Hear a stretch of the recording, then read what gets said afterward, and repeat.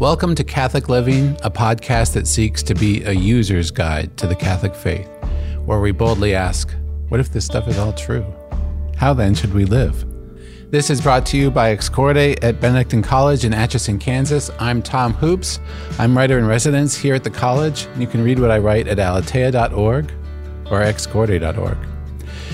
And I want to talk today about New Year's resolutions, because soon we'll be writing 2022 on checks. It'll be a whole new year. We'll have a new slate to start all over and begin again. Finally do all the things and be the person we wanted to be before, but couldn't. And so we'll make some New Year's resolutions and we'll break them right away. And then I'll give some advice for what we do then also. But for my New Year's resolutions, I wanted to promote what Corde has been promoting all along, and what Benedictine College has been promoting all along. We say community, faith, and scholarship can transform culture in America. Well, you know what? It can actually transform culture in your life. It can transform the culture of your life. Community, faith, and scholarship is a shorthand way of expressing the Benedictine way of life. Benedictines transformed civilization by building communities that were safe houses on the road for people who were engaged in commerce, who could stop by and be guests in their houses, and they were the basis of communities that grew up around the abbeys. They preserved the faith by bringing liturgy into the world, by creating the liturgy of the hours, by changing the rhythm of our day and the rhythm of our year to match the rhythm of our faith. And the Benedictine way is also a way of scholarship. As we know, the Benedictines preserved Western civilization by transcribing the great works of antiquity, by founding the first schools, by passing the intellectual life on to generation after generation. Well, that's how it works on the macro level, or how it worked in Europe. How does it work on the micro level? How does it work in your life? Well, let's start with community first. And basically, the resolution here is to find people who will help build your true identity. Become who you are, St. John Paul II said. Who you are is a person in community. You're a son, you're a daughter, you're a husband, you're a wife, you're a mother, you're a father, you're an aunt or an uncle, you're a neighbor, you're a friend. Without a community, you don't exist. And without a faith community, your faith disappears. What is Christianity? Is it a system of belief where I have a personal relationship with Jesus apart from anybody else? Or is it a church? Is it a community of people that Jesus Christ founded and called to himself, who together worship Jesus? Pope Benedict XVI, in his God is Love encyclical, famously said, "Being Christian is not the result of an ethical choice or a lofty ideal, but the encounter with an event, a person who gives new horizon and decisive direction to your life.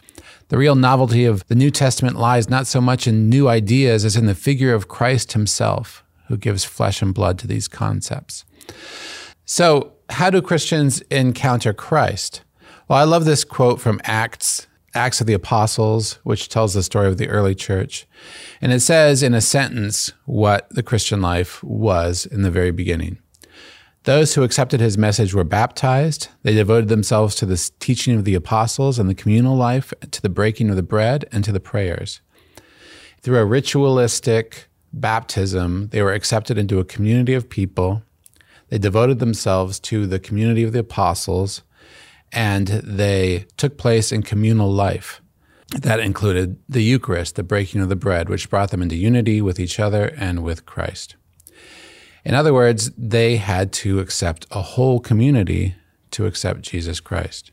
Well, it's the same in your life and the same in your new year. I'm not me without other people. I've found that out again and again. The Tom Hoops who gets up and prays and decides which mass to go to fades fast when I'm all alone on the road. The doting dad Tom Hoops, who conscientiously keeps the kids on task, is a lot less doting and conscientious when April Hoops is away.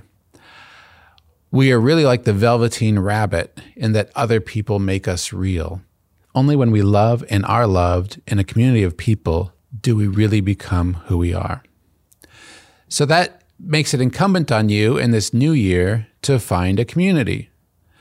It could be a new community that you haven't met yet. It could be an imperfect community that you're already a part of. It could even, in a pinch, be an online community if that's where you need to start. The first place to look is, of course, your family. If you have a family that bolsters your faith, that's the first place to look to form community. You may have a family that drags you away from the faith, in which case your New Year's resolution needs to be to moderate and adapt your time with them. Maybe you only say the rosary when your parents are visiting, so visit your parents more if you want to say the rosary more. Or maybe you only skip the rosary when your parents are visiting. So maybe find some way to introduce your parents to the rosary, or find some way to say the rosary when they're not around. Maybe you have friends on social media who tend to drag you away from the faith. They tend to post things that take you down a rabbit hole into topics that you don't need to spend so much time with. Maybe you have some friends on social media who are the kind who bolster your faith. Maybe they take you and introduce you to things that you never thought about and bring you to places of prayer.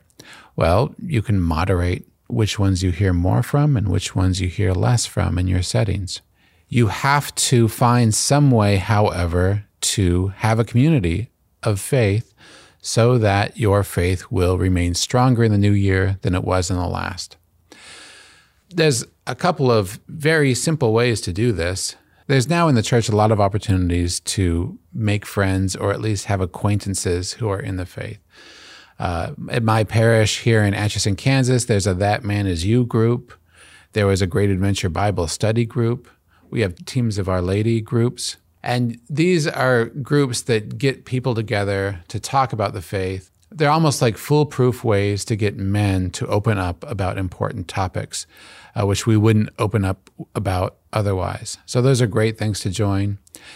There are also Knights of Columbus groups. There are Rotary clubs or other local groups that have a more social focus, but those are great places to make friends. One thing you need to be careful of in committing to community in the new year is don't let entertainment media script what friendships have to look like. We aren't in high school anymore.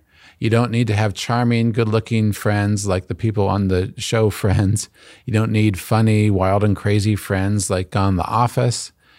You certainly don't need friends like those on the British version of The Office. You don't need friends like on the show Outer Banks with a bunch of beach-combing treasure hunters. You don't need special friends. You just need friends. You're an adult now. Your friends don't have to be perfect. They just need to be in the faith if you want them to help you build your faith in the new year. And the way to have friends is to love them. This is something my mom taught me when I was very young. She said, don't worry about having friends. All you have to do is when they tell you about something that's important in their life, ask them about it later. If they say that they're going to do something over the weekend, offer to help them with that thing. In other words, my mother was telling me, you have to care about people and you have to love and serve them, and then they'll be your friend. So for your New Year's resolution, try to either build up those friends in your life that will help you with your faith, or de-emphasize those friends in your life who drag you away from the faith.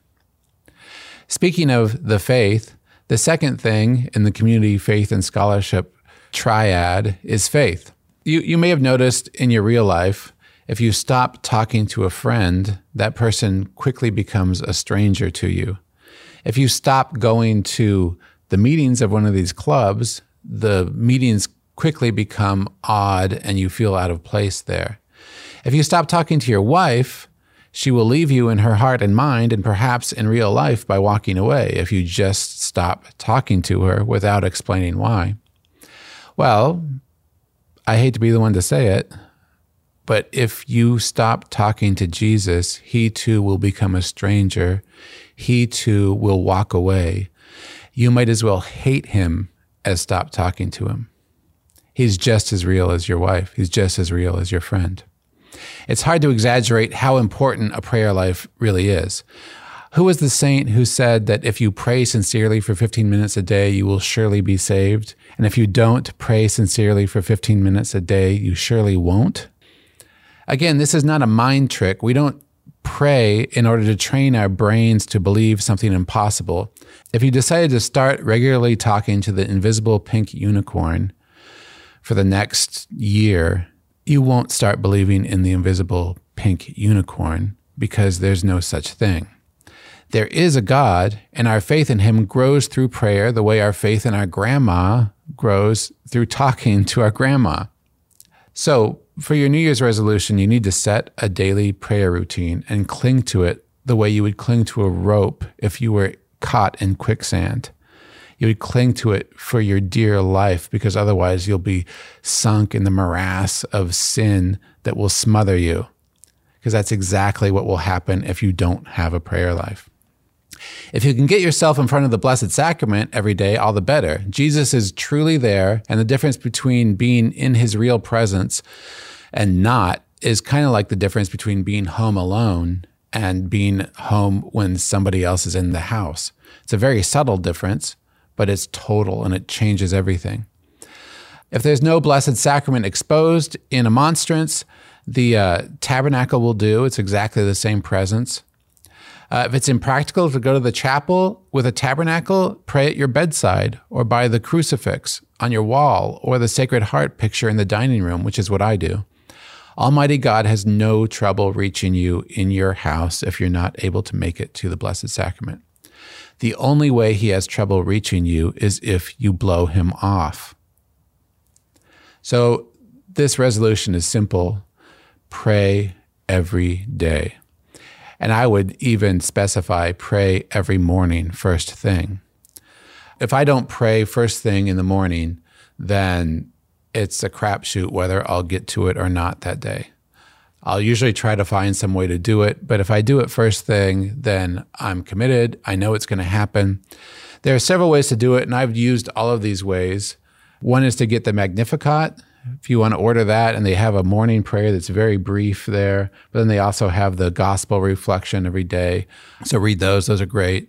You can get Bishop Barron's gospel reflections in your email, probably at Word on Fire. You can get the Divine Mercy reflections that quote from St. Faustina's diary every day.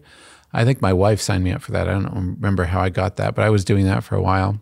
Get a book that has a quote a day from somebody who you admire or somebody whose way of thinking you want to adopt more. I did this with Pope Benedict, and that was phenomenal. There's a book, I think Magnificat puts it out, of his reflections every day.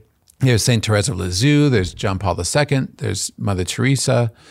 Or simply just open your Bible to the gospel and read a paragraph every morning and reflect on it and imagine yourself in the scene. At excorde.org, under prayer resources, we have everything you need to go through the ABCs of prayer each day. And I'll give you the particulars of that whole method in a future podcast. But whatever you do, talk to Jesus every single day. Do it first thing so that you won't get lost in the day. And what I do is I always deny myself whatever I want to do in the morning until I've prayed. I usually get the coffee first, but I won't allow myself breakfast until I've prayed. I won't allow myself to check social media until I've prayed. I don't allow myself to open my email until I've prayed. I don't allow myself to do any of those things I want to do to start my day until I've done the most important thing of the day, and that's talk to Jesus Christ. The last area for New Year's resolutions is scholarship. You must feed the faith you have in your heart with your reason. If your faith doesn't touch your intellect, it's like kitsch art or kiddie music. It's sometimes sweet and sentimental, but ultimately silly and insubstantial. So just like you don't listen to the wheels on the bus in your car, you shouldn't keep your faith at a level where it was when you were a small child. So you have to find the right spiritual reading that can stimulate your brain and connect what you feel in your heart to what you know in your head. You can start with Michael Kelly. He has some great books that are kind of more beginner level spirituality and theology. You can read Scott Hahn, who's very accessible. I love Brant Petrie, especially his book, The Case for Jesus, which I think every Christian should read. Or listen to St. Paul Center's videos, or Father Mike Schmitz's videos, or Bishop Robert Barron's videos, or go to the Augustine Institute or Catholic Answers, or watch EWTN, or read the National Catholic Register, read aletheia.org, read excorde.org. Also, check out Sophia Institute Press and Ignatius Press and other kind of trusted Catholic book publishers. You should even kind of catch up on some of the classics of apologetics if you haven't read them. Read C.S. Lewis's apologetics works, Mere Christianity and Miracles, and the others. Or G.K. Chesterton's Everlasting Man and Orthodoxy. Great, great books. Or St. Francis de Sales' Introduction to the Devout Life, very, very readable. Or St. Teresa Lisieux's Story of a Soul, her autobiography. Or start with the excellent Sermon in a Sentence series that has kind of quotes from some of the greats like Thomas Aquinas and St. Catherine of Siena. Just little quotes, and you can kind of read one a day and ponder them in your prayer as part of the ABCs, which I will talk about in a future podcast. But remember, the Catholic you is made of community, prayer, and study. Without them, you'll disappear into video games, bad movies, and who knows what. So it's all well and good to make New Year's resolutions, but if you're like me, you know that you're probably going to fail in your New Year's resolution. So what I have is this sort of uber New Year's resolution that tries to motivate me for self-control. Because what we're really talking about here is self-control. As Matthew Kelly said, the opposite of self-control is slavery. In other words, doing whatever I want isn't freedom, it's slavery to whatever I want. In baptism, we renounce slavery to Satan and embark on a new life of freedom. In death, we are judged on whether our freedom served God or ourselves. But it's really, really hard. As St. Paul said, freedom of Christ is difficult because the desires of the flesh are against the spirit, and the desires of the spirit are against the flesh to prevent you from doing what you would. So here are my kind of 3 motivations for self-control, and I actually think of them this way. It's he, we, and me, okay? So he is Jesus Christ. We is my family, my community, and me is Tom Hoops. So how do you use he as a motivation for self-control? Well, it's easy. You can't play games with God. Here you're dealing with God. You're not dealing with somebody who will fall for your charm or be tricked by your sort of half measures into thinking you did more than you did. No, he knows exactly who you are and exactly what you're doing. When you come to heaven, you will either be the kind of person who feels at home there, who has lived his life such that being in the presence of Jesus Christ and his saints for an eternity will be a positive thing, or you will be the kind of person who has trained your mind such that being in the presence of Jesus Christ and all of his saints for eternity will be a negative thing. If you're the former, you'll be welcomed into heaven. If you're the latter, then you won't even want to step into heaven, and you'll go to a very, very bad place. As the psalmist said, "Lord, you have searched me, you know me, all of my ways are familiar to you." And that's exactly why you need to have self-control, because you can't play games with God. You can't trick him. I was recently convicted by a Facebook meme that somebody posted that said, "What is it that you won't give up even for God?" What is that thing that you won't give up even for God? You know what you need to do. You know you can't hide it. You have to be honest, and you have to actually give it up. Jesus Christ on the cross, if you want to look there for motivation, gave up everything for you. And he didn't want to. He said, "Not my will, but yours be done. Let this cup pass from me." And he said to us, "He who does not take up his cross and follow me is not worthy of me." So how are you ever going to take up your cross and follow Jesus if you can't skip a piece of cake for him? How are you ever going to put yourself in harm's way for your faith, for your family, for your friends, if you can't even save money for God? How are you ever going to be the person you want to be if you can't stop playing video games, if you can't stop drinking, if you can't stop smoking, if you can't stop spending mindless time online?